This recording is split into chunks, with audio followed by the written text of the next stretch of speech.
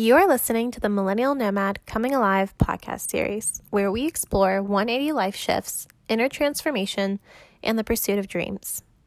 I am your host, Elnaz Morengar, and I invite you to run with us as we engage in some soul talk.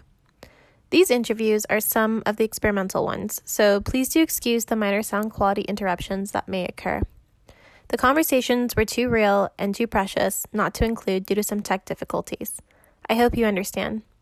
For more information about me and my work, please visit my website at www.millennialnomad.com. Nomad is spelled with 2 A's, so be on the lookout for that. In this episode, I interview Caroline Caruso, a CPA turned business consultant helping mindful entrepreneurs to budget their money and reach their goals within a framework that meets their values and life priorities. Her story is an inspiring one of combining logic with passion and taking strategic leaps of faith to design an authentic life true to her. I just want to take a minute to thank you, Caroline, for taking the time to do this interview today. Thank you for having me, Elnaz. It's a pleasure. I can't believe we haven't even known each other a full year yet, but it feels like we're soul sisters. I know. I feel like it's probably one of the most serendipitous things of 2019 leading into 2020 was being able to kind of connect and talk about our life journeys and what brought us to this stage of life. And I feel like there's a lot of things that we understand when we talk to each other. So it's been really special and interesting how that actually happens when you just meet like-minded people. Exactly. And yeah, your platform connected us. I know I connected with someone from our high school and then they were like, have you heard about Elnaz and the Millennial Nomad? And I checked out your website and I think I instantly DM'd you and it's been fate ever since. Rest is history. Or history in the making, however way you want to look at it. Well, the one thing that I really wanted to start off with you today, because I think it's so gutsy. And honestly, I mean, a lot of people have talked about wanting to do it. And I've interviewed a few people who've actually taken the step to quit their job, make that jump and pursue what they want and travel the world and all of that. But I am still always fascinated by how that actually comes about and everything that leads up to it. So I kind of wanted to ask you about your experience. I know that you are an accountant by trade. You're super brilliant. We went to the same high school. You went to a great university. And I say all this because there's this idea that, you know, when you finally decide to quit your job, people kind of look at you like, are you crazy? Like, why would you do that when you're doing so well? But what was that decision like for you and what led up to it? And, you know, what are you doing now? Yes, all great questions. One of my favorite is quitting corporate and encouraging people to make the right decision for them. So I'll kind of start off at the beginning and keep it quick. So in high school, I actually was really interested in psychology. And I changed when I applied to University of Georgia, I entered as a pharmacy student. And I loved math and science. I was very type A. And I ended up kind of getting more into natural medicine after getting mono, and coconut oil pills actually cured me. And this was in 2008. Coconut oil was not sold at Trader Joe's. And so I kind of diverted from the pharmacy route, heard how hard chemistry was at Georgia. And then I ended up in accounting. So I stuck with the accounting major. I picked it because I was great at math and I had a few friends that were a few years older than me that were similar students as me and picked accounting, very stable job, obviously. And I always knew I wanted to start my own business. I had no clue what, but I just knew I wanted to be an independent woman and accounting made sense, right? So I found myself in college and I hated my accounting classes. I was great at doing homework and following directions, but it never spoke to me, never, never, never. And I just kept with it. And I thought about other things I was interested in. When I was at Georgia, I took like a medicinal herbs, spices, and plants course that I loved, and sociology, intro to therapy. I was doing all these electives of things that I really enjoyed. And I think that was a great kind of gateway to open my mind to see what else is out there. But I really had this limited point of view of like, you need to hate your job kind of thing. Like, I think it's passed down as a belief. It's like work is called work for a reason. Not everyone loves their job. So I kind of just was like, well, I'm good at accounting. It makes money. Let's go. So I remember a big point in this process was I went to Denver. So I picked Denver as the place that I wanted to get my corporate job. I recruited with the Big Four and I ended up at KPMG ultimately. But I remember being in Denver and visiting Boulder when I was a third year in college. And I was just walking around and I loved it so much. It was the first time I had been to Colorado and it was just such a vibe, hippies everywhere, natural medicine, just like a very laid back lifestyle, something I was completely not used to growing up in outside of Atlanta and going to school in Athens. So I remember calling my mom and I just told her, Mom, I want to drop out of accounting and be a hippie herbalist. And she's just like, Caroline, you know, that is not the path. Just keep grinding, do accounting. You won't regret it. So I kept with it, and my internship was really rough.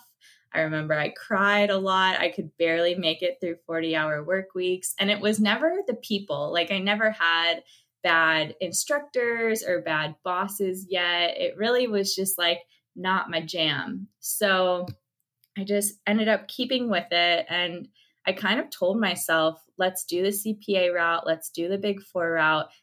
I'm a big fan of keeping my options open. And that's something that my mom taught me, which I think is great. And so ultimately, I lasted 3 years at KPMG, got promoted to senior. I did audit, and then I quit after 3 years, which is pretty typical, and found a job in a tech startup.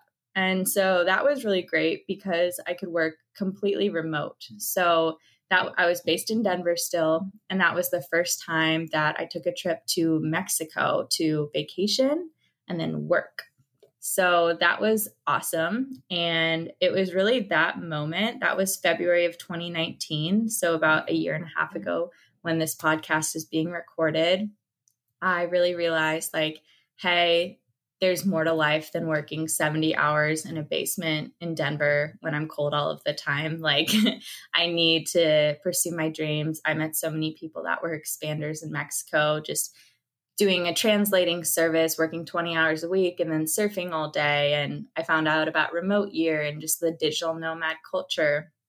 So that really, being in Mexico, opened my eyes. And I really thought that I would just change careers. I was kind of thinking I want to stay in corporate and maybe I'll just go into HR or recruiting or something more people focused. That was always kind of my big qualm, was accounting didn't feel like it filled my soul. It just felt pointless to me. I know it's something that has to get done. I know that I'm a nice person, but it was just like not fulfilling. And so ultimately I decided to quit. So I thought, if I'm going to leave accounting, why would I just like switch to a new career right off the bat? Why not just travel? So that's when I decided to buy the one-way ticket to London. And the day after I quit, I went to Europe. So that happened September of 2019. And here we are. A lot has changed, but that's kind of like the quick and dirty version of kind of the thought process of my path for quitting corporate. So first of all, I find that so fascinating. And I have so many questions that I want to ask you about the actual traveling and the time that you spent connecting with others. But something that I think people always think about when someone says, okay, I want to quit my job and I want to go pursue this lifestyle, not only is it a career shift, but it is a total change in your lifestyle. And you mentioned the hippie culture, which has become a trend. I think a lot of places like now the word hippie's become trendy, but in reality, it's still a word that also carries some stigma. There's this perception that hippies are like in la la land, or they're naive and they're not practical.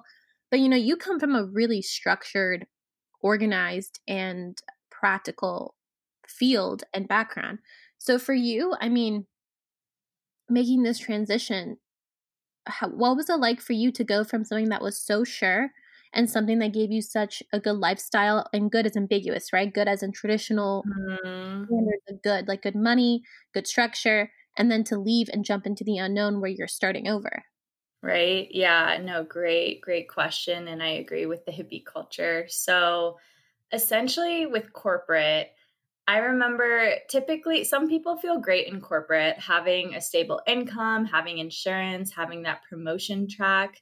For me, corporate felt unsettling. Like I would look at my bosses, and a lot of them didn't have a ton of time. It was like we were a work family, which I understand 40 hours a week is normal. And a lot of times you are going to see the people you work with more than your loved ones. But I just remember sitting in my high rise apartment when I first got my job in Denver, right after college. And I was so depressed. I was like, I'm in my dream city. I have my dream job. I'm about to get a $5,000 bonus for just passing the CPA. Like, I was having all of these blessings that I worked hard for, but it comes from a place of privilege, going to a great university and, all the systems we're exploring now. I'm a white female.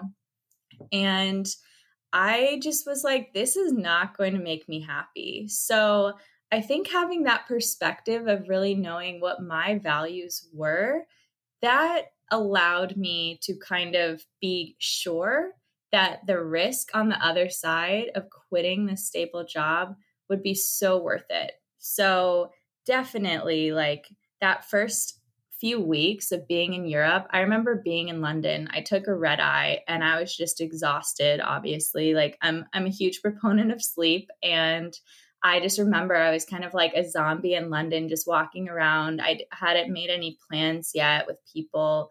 And I was just like, everything's so expensive. What have I done? Am I really going to figure out what I want to do? I can't believe this. And I really doubted myself. And it was scary. So it's just interesting how on the other side, sometimes both can be scary. And what really felt fulfilling were just those random nights. Like I remember one night I went to a yoga class in Portugal. It was on the beach. It's this town called Ericeira, at the Sandy House. And I did a yoga class, and afterwards I just met a really cool guy from London, and he was telling me how he quit his job and runs a podcast on adventures. And then all us and like the whole class kind of went out to an Italian dinner and had a great conversation about life. And so it's like those sweet little moments like that where it's such an intimate connection and so random and spontaneous that is like, wow, like this fills my soul so much more than any happy hour did in corporate or any paycheck did. Yeah, and I know that something that me and you have talked about, or you and I should say is correct, have talked about that I think is fascinating also is that, you were able to kind of map this out and plan it out so that you could have enough money saved. I mean, you were smart about it. Mhm. Um, and I think that's so important because what I love about your story and how everything kind of played out was that you definitely took big risks. You are definitely someone who does push the boundaries and wants to experience new things, but you have a method behind it. It's not this irrational kind of decision. It's something that you did think out, and maybe someone from the outside wouldn't understand that, but you had prepared for it, you had saved money. So now I think, from the last time we spoke, you're actually starting a business. And one of the things that you do is you help people to kind of organize their finances, and you bring in your CPA background to actually help people design the lives that they want, where they can be more free and they can be stable while still living this nomadic lifestyle. So what are some suggestions and advice that you have for somebody who wants to kind of quit their job and explore, or somebody who just wants to quit their job and start their own business? Yes, great question. And thank you for seeing that in me. So I'm definitely an organizer, love the Google Sheets, everything. So the biggest thing that I did that I would suggest for anyone is making a cash flow projection. And that sounds a little scary to some people not in finance, but it's honestly just creating a simple budget. You can do it with pen and paper and writing out when you quit, what are your monthly expenses? How much does it cost to live, say, in Mexico at a hostel or in Bali at a villa?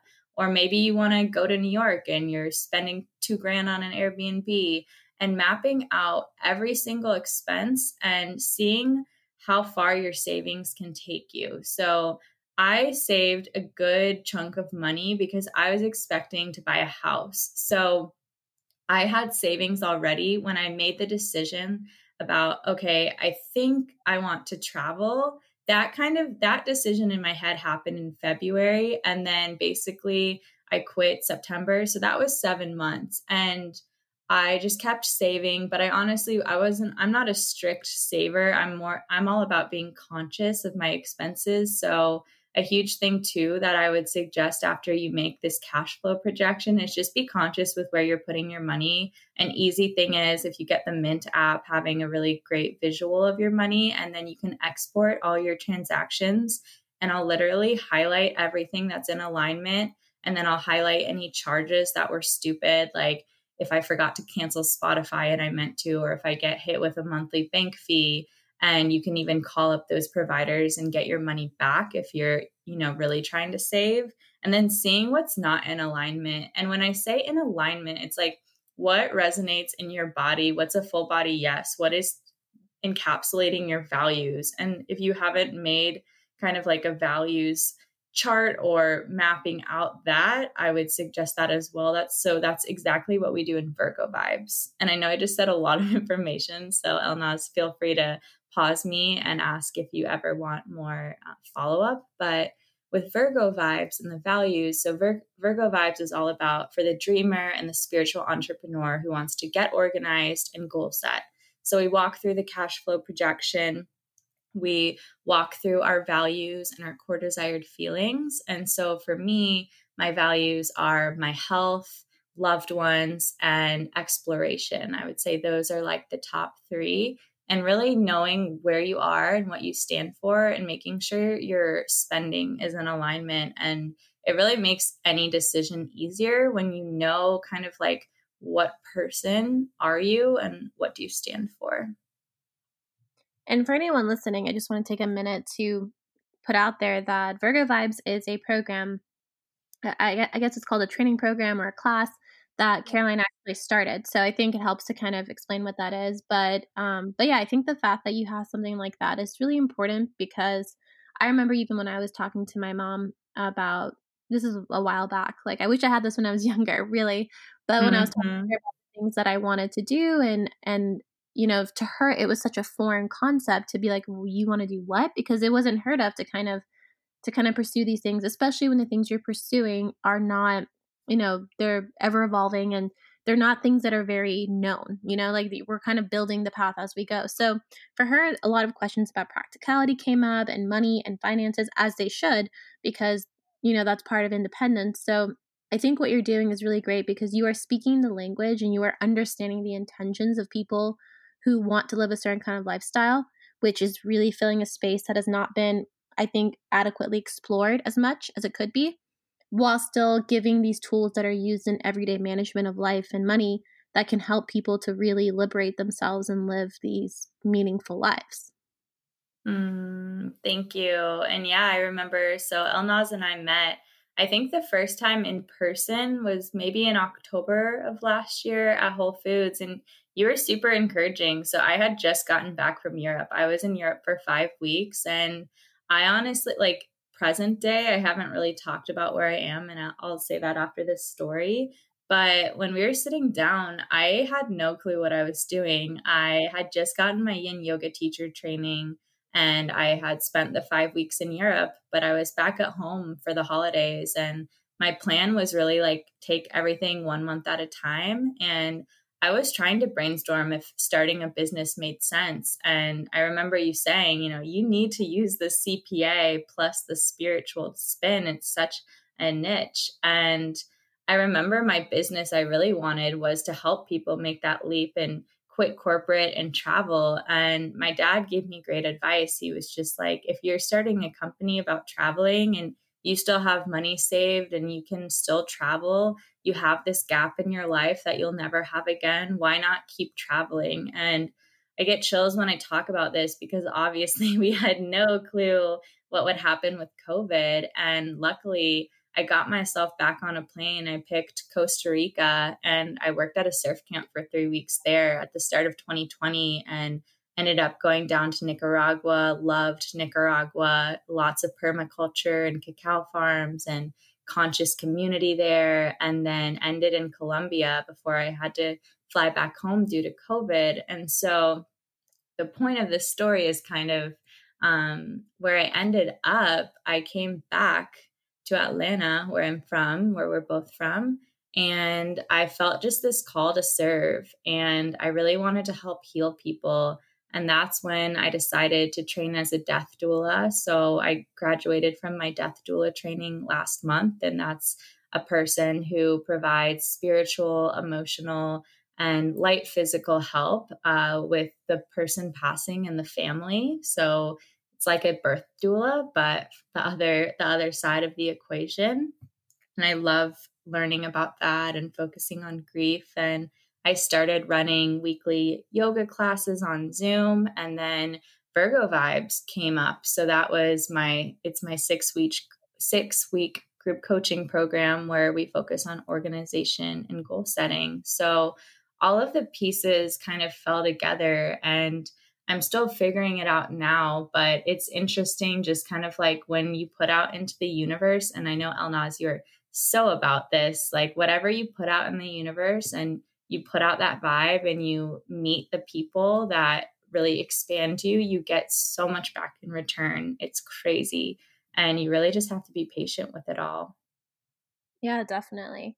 I mean, I think going back just like everything you said, I definitely do believe that, nothing that we do kind of happens on accident. So, yeah, Mhm. when I met you and you told me a little bit about your experiences, the first thing that came to my mind, because I was looking at it from an objective standpoint, was that, what are the odds of someone who thinks like this, but went towards a more traditional career path, and then merging those two is such like a sweet combination. Because I think that, like everything that we experience, everything that we do, somehow, whether we directly use it or not, there's a reason we gain that tool, or there's a reason we have that experience. So I think for anyone listening, if they're kind of wondering like what they want to do and why they ended up on a path, I think that you can sometimes completely let go of a certain route, but what you gain during that experience when you were on it, that is invaluable. Like that you will always carry with you. It's like you kind of put it in your backpack of life skills, and you can always unpack it somewhere else and use it and make the most of it. So I definitely think that there's a lot of merit in combining the things that we've learned. And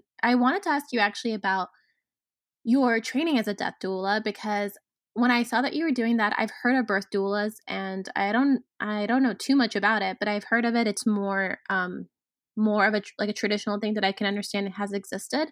But why were you drawn to this idea of the death doula, and what was that all about? And what was that like for you to experience? Because I imagine it's kind of intense.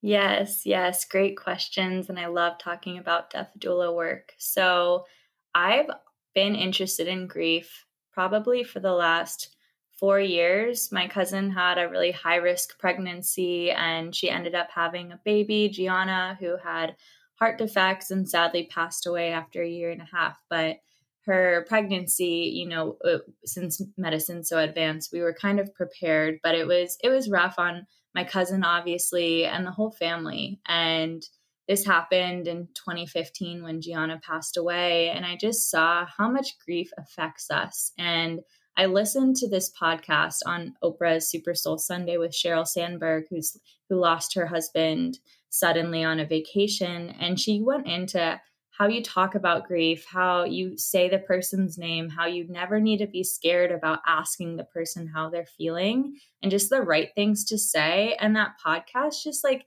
made something click where it was kind of opening Pandora's box. And I just found myself having these deep conversations about grief with people on a plane, coworkers, friends. Like, I just like all of these people would just kind of naturally come to me. So I always was fascinated with grief. And I talked about this actually in Costa Rica with somebody at my hostel. And he said, "Have you ever heard of a death doula?" And I was similar to you, Elnaz. I was like, "What's a death doula? I've heard of a birth doula." And he was just like, "Yeah, you basically accompany a person through the death process." And so I scribbled it in my notebook, and then with never thought about it again. This was back in February. And then with COVID, obviously the term kind of triggered in my memory again. And so I ended up finding an online program called Enelda, and it's a nonprofit. And death doula work really started only pretty much in 2015. It's pretty new. And there's a few organizations you can become certified through wherever training program you're doing it from. But essentially, ANELDA was started by a former CPA. So that was cool. Yeah, I found that out during the program. And I was like, wow, if this isn't a synchronicity, I don't know what is. And death doula work with ANELDA, they split it up into 3 phases. So you have the planning phase where you can plan, how do you want your death to go? Do you want any ritual? Do you want legacy work like a scrapbook made and addressing any concerns you have with death or the afterlife? And then you have the active dying phase. And so the doula treats the patient as the family and the loved one. So during active dying, the doula can normalize any symptoms of death, like your skin can marble, respiration rate can change. And so you're there for the active dying process. And then the third part that they teach us is the grief phase. And so that's the phase that I do my work in right now. I'm just more drawn to it. And so grief, it typically happens 4 to 6 weeks after the loss.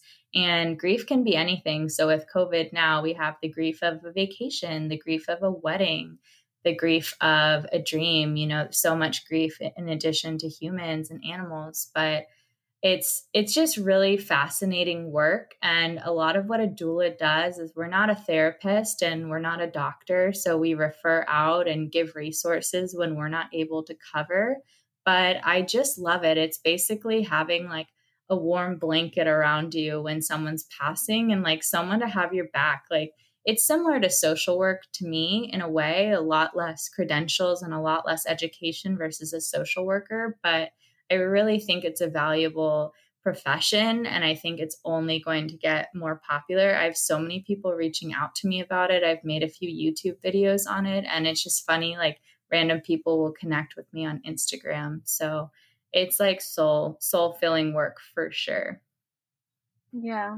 And I think it's interesting to talk about, and it's an important thing to talk about, because I think as a society or as humans in general, it's natural that, birth is something we celebrate, and birth is something we look forward to, as far as, the birth of ideas, or when you are wanting a child, the birth of a child and the birth of life, or anything like opportunity.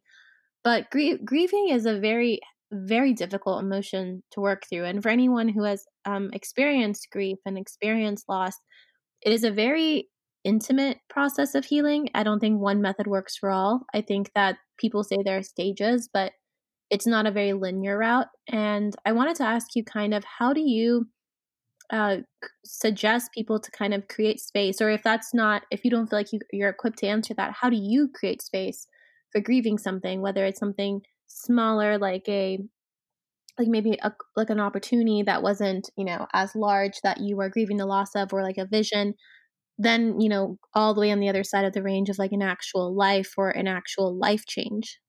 Yes, I'm happy to speak on it.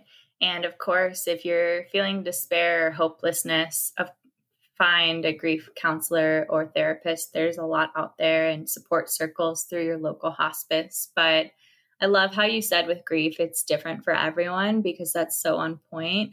You're obviously a very intuitive human already, but grief, there is no timeline. And typically it lasts 2 to 3 years, but it can really vary. And a huge thing is, when you're experiencing grief, you really want to make sure you have a solid support system. And at the beginning, if it's like a heavy grief, like the loss of a parent, making sure you have your responsibilities covered. Like, if you're not able to work, make sure you take bereavement leave from your job. Make sure your fridge is stocked, not just the week after the death, but really reach out to people or have someone as an ally who's making sure you have meal trains and you're getting fed, because that's a huge thing at the beginning. It's just shock once you're kind of after you're dealing with the funeral, you're kind of like not going through the grief stage yet. But once you're really processing that grief, making sure your needs are met. And then a death doula typically works with the patient 2 to 3 months after the death during that grief phase. And so what that can look like is just integrating it. So it's a lot of just expressing any guilt you may have with the person left behind, any concerns. And a doula can really normalize these feelings and make you feel normal and understood and heard. And a huge thing you can do is just taking like cleansing baths every night with Epsom salts. And I think once you're ready to start kind of honoring the life of the loved one, you can always do your own legacy project, like making a bench outside if your loved one loves sitting in a certain spot, or making a scrapbook, making a playlist, and honoring them for anniversaries. I know I have a lot of friends who their moms have passed away, and one of my friends will make her mom's favorite margarita and then watch her favorite movie. And it really looks different for everyone. So the biggest thing is just giving yourself loving space and compassion, relying on your support network, and making sure you have people who are professionals that can really look out for you. And local hospices have great resources too. So if you feel overwhelmed or you feel like you can't afford a therapist, your local hospice, regardless if your loved one went to that one, they can connect you with great free resources as well. That's incredible. Yeah, I hope that anyone who's listening will reach out to you if that's something that they're interested in, because I know that we have such a limited time and we've only skimmed the surface about that. And there's so much to discuss when it comes to grief and loss, but also everything that you're doing to kind of normalize the process, to walk people through it. I think it's amazing work. I think when people hear the word, and I consider myself a very open-minded person, but when I first heard the term, it does kind of throw you off, right? And I think it's because humans just have this natural fear or this natural kind of tendency to pull back from things like that. But it is a part of life. It's a really natural part of life. And to kind of be able to open dialogue and discuss it and to feel the way through it in a healthy, kind of supported way, I think it's a really powerful way to kind of help with that stage of life. So I do hope that people will reach out to you if that's something they're curious about. And it just sounds like amazing work. And I kind of should do more. I think I should do more research on it really and learn more about it. Yes, that's So great. yeah, and I mean, not I know it's kind of a lot to shift gears from that, but I think that actually kind of fits together because, what we're talking about is kind of making the most of life from the beginning and even to the end stages of the quote unquote human life. And it's all about just kind of living it to the fullest and having intention and meaning behind all the things that we do. So when it comes to your day to day, when it comes to your life now, I know that things are not kind of going in the direction that you thought originally because of the limitations of COVID.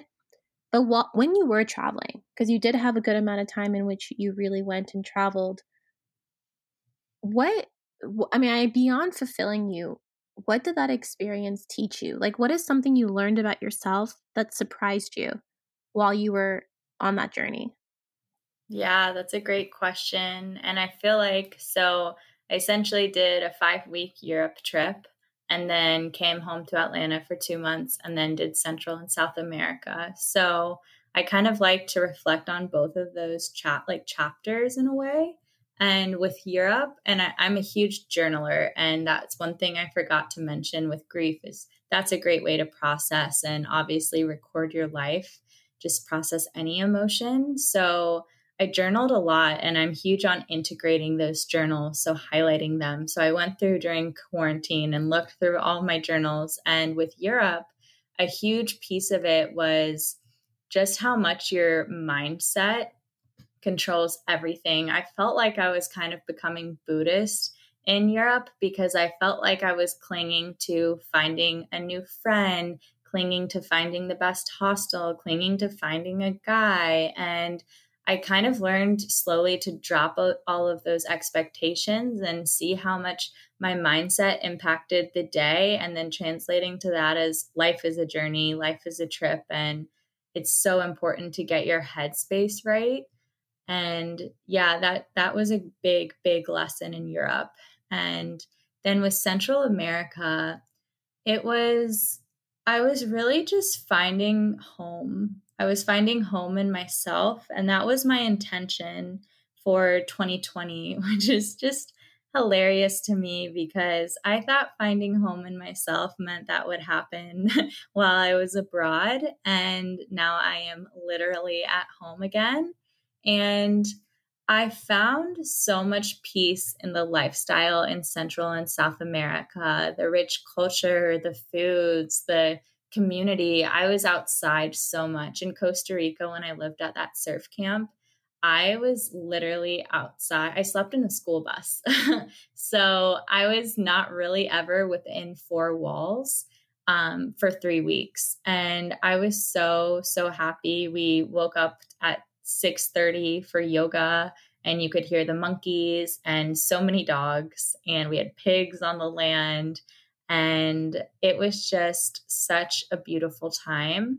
And I really processed. I was going through a breakup, and I know you love stories, but I met this Israeli man in November in Atlanta, and we both thought this was just going to be kind of a short friendship. And Costa Rica and my whole trip in Central America was a huge just coming back home to myself and realizing the ebbs and flows of a breakup, and learning that even if you connect with a human for 6 weeks, they can have such a big impact on your life. So that was really great to kind of get that groundedness in Central and South America and really feel like what I love. And I found so much of like the elements I enjoy in life on that trip. Yeah. I mean, I don't even know where to start. Do I start with the sleeping school bus, or do I start with the heartbreak and the love story? Because I mean, just a quick note on the school bus. How was that before I dive into the whole love situation? The sleeping on the school bus, how was that when you are kind of in the public and sharing your space at all times? Because, I've realized something. I mean, I was born and raised in the States, so it's not that I've ever experienced anything different as far as my home. But when I've traveled, I feel like there's a different perception of personal space. And in the US, us Americans are kind of more used to lots of personal space, and we don't like when people come in it. So when you went on this trip, how was it to share your space with everyone at all times?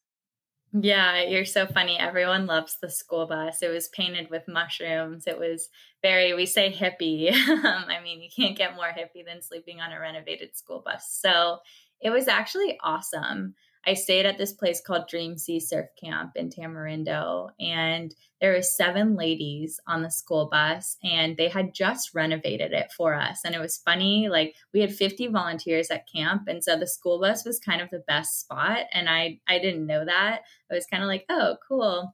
And it was fine. I loved it. I think the hardest thing was we didn't really have Wi-Fi or cell service. So I was very kind of disconnected, and that would be frustrating sometimes, especially when I'm trying to have these like breakup calls with my Israeli ex and just trying to connect with him. That was hard. But yeah, it was awesome. Like I'm one of 4 girls. I love having people around me 24/7, and you could do a lot of introspection. There was kind of like this mango tree where you could journal, and everyone would kind of do their own thing in the morning or at night. So I never like didn't enjoy it. It was an awesome experience.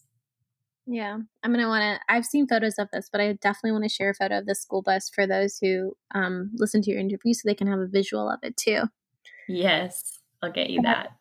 But I did want to get back to your relationship dynamic because, as you know, this is a topic like love and relationships is a topic that I love to discuss with people. And I don't know why that's become my thing. And I think what I've thought, the more I think about it, it's because I like to understand things. You seem to like to understand things. Many people want to understand things. And I think one of the things that we truly can't understand because it's something that is beyond us, it's something that is greater than us, is this idea of love. And it's this idea of relationships in all their forms. So it's not an intellectual process, it's a very heart based process. So I think that's where I think my fascination comes from because we can't think through it. So I wanted to ask you kind of how you have processed your emotions because it seems like you formed this really deep bond. It just was so natural, it was so intense, and then, but it was impermanent. So what does that mean for you, and how did that relationship shape you as an individual? Yes.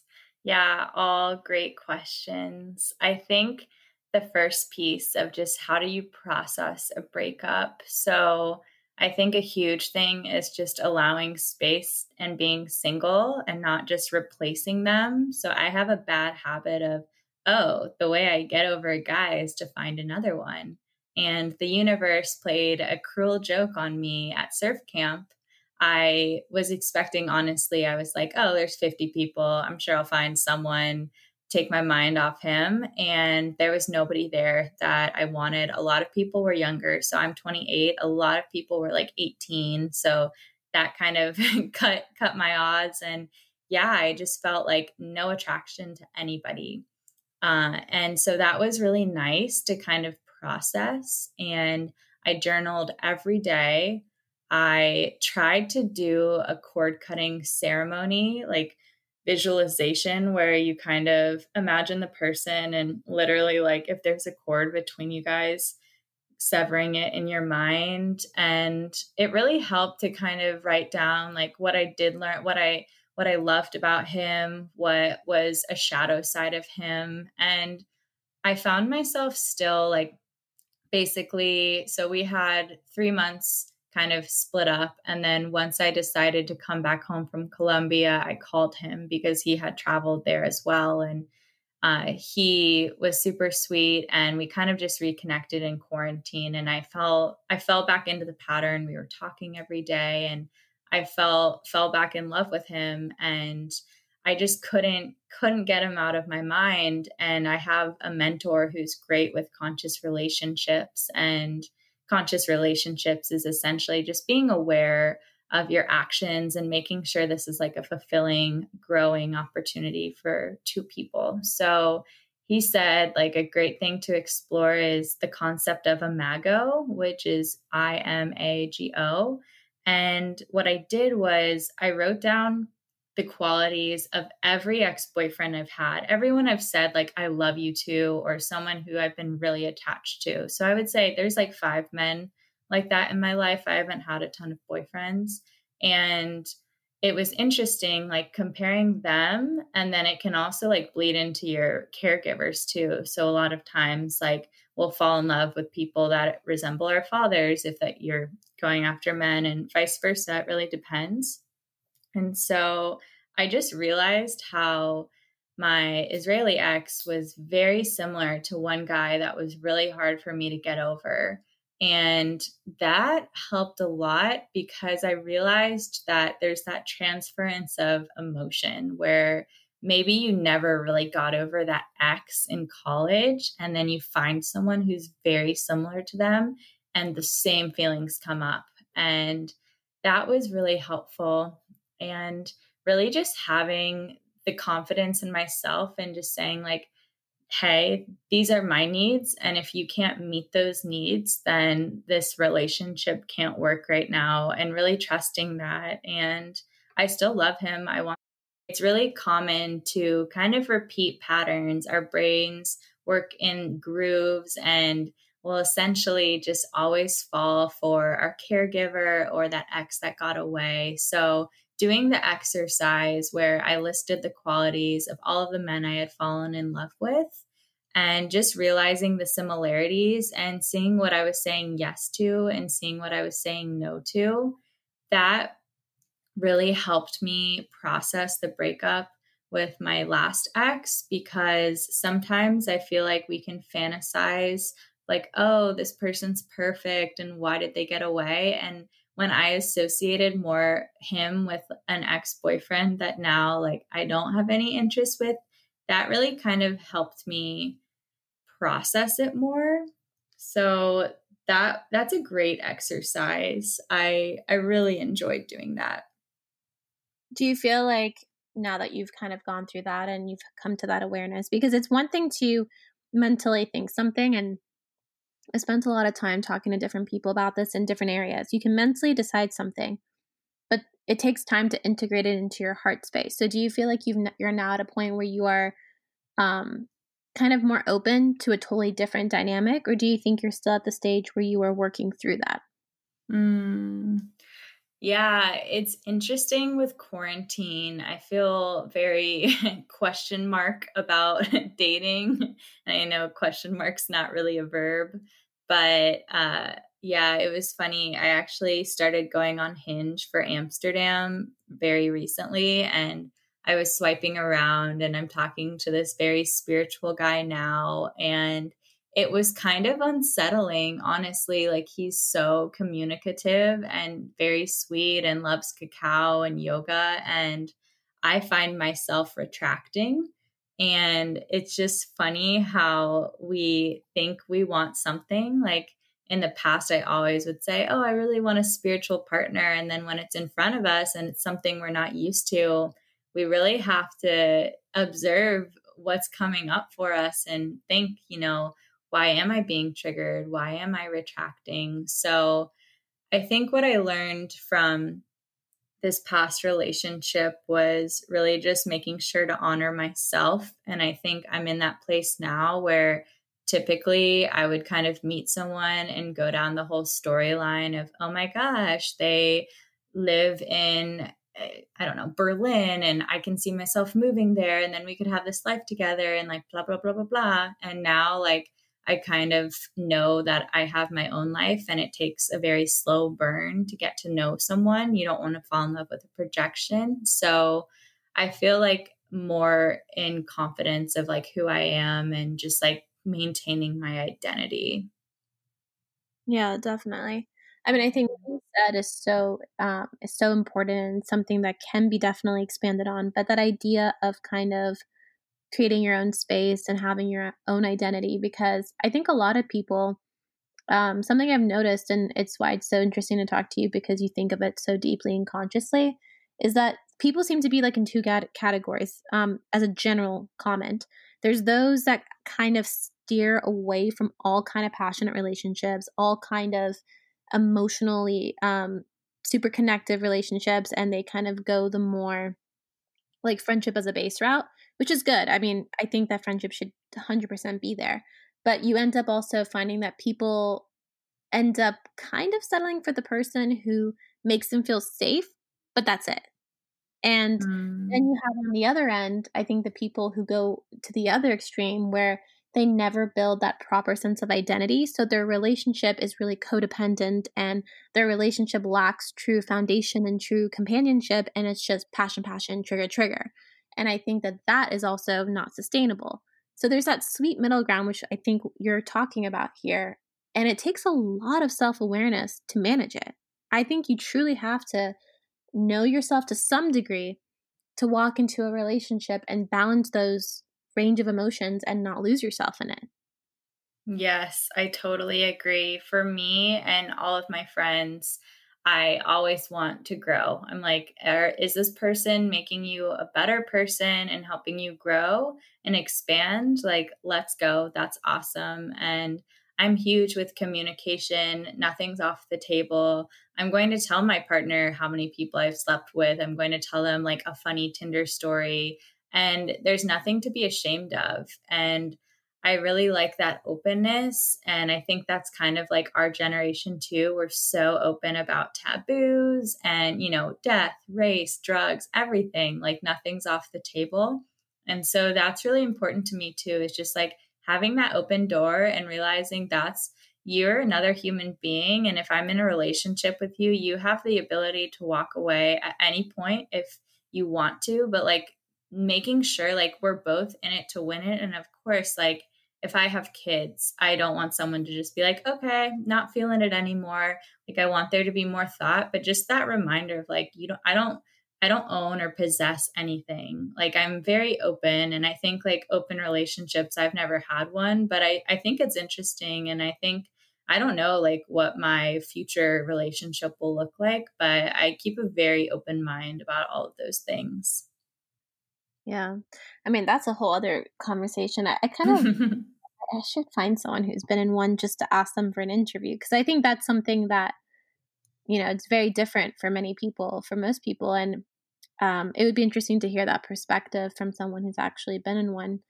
But unfortunately, we're almost out of time, and I feel like we could talk about so much more. But I did want to ask you the two questions that I always ask people at the end of these interviews. And the first one is, what makes you feel alive? Because my whole reason for doing these interviews was to encourage people to question their life and to pursue the things that feel right for them, and that may differ from one person to another. So I wanted to ask you, what makes you feel alive? And the second question is, what is a question that you want to ask yourself for the remainder of 2020? That's so great. Okay, so the first one, what makes me come alive? I would say superficially, just like that packing your bag and about to go on a road trip. I don't think I can think of a better feeling, especially when the weather's great. I just love that feeling. And on a more deeper level of what makes me feel alive, like really having an intimate conversation with somebody about mental health or like a deep family issue, like that is my bread and butter. I love talking about secrets and just like weird things that happen to people, so that like makes me feel alive in, I guess, a kind of bizarre sense. And a great question. Okay, so the question, what would I ask myself for the rest of 2020? I would say, why are you not listening to your body? Like, in that sense, like, why are you not being still and doing what feels good to your body and just really tapping into that intelligence? And that's why I love teaching in yoga, because it's all about that. But I do tend to get caught up in the mind a lot. Yeah, no, I think that's a great one. I think people underestimate the intelligence of the human body, literally designed to keep you alive and to protect you and to make you thrive. So I think that's a great one. Yes. Well, thank you so much for taking the time to do this again. I really always enjoy speaking with you, and I think it's your candidness and your, total openness to really talking about things that others may shy away from that makes it such a unique interview. So, thank you. Yes, thank you for having me, Elnaz. I love your podcast. It's so needed. And if anyone wants to connect with me, I'm on Instagram at Love by Caro. I have a Facebook group, Love by Caro Community, and my email is lovebycaro, LOVEBYCARO @gmail.com. And yeah, I'd love to have you come to a yin class or work on some business coaching or even do the death doula work. So a lot of reasons to play. To connect with Caroline, check out her Instagram at Love by Caro. That's LOVEBYCARO. And visit her website at www.lovebycaro.com. I'll include the links in the description and the bio, so be sure to check that out. As always, thank you for listening to the Millennial Nomad Coming Alive podcast series, and I hope you tune in to the next episode.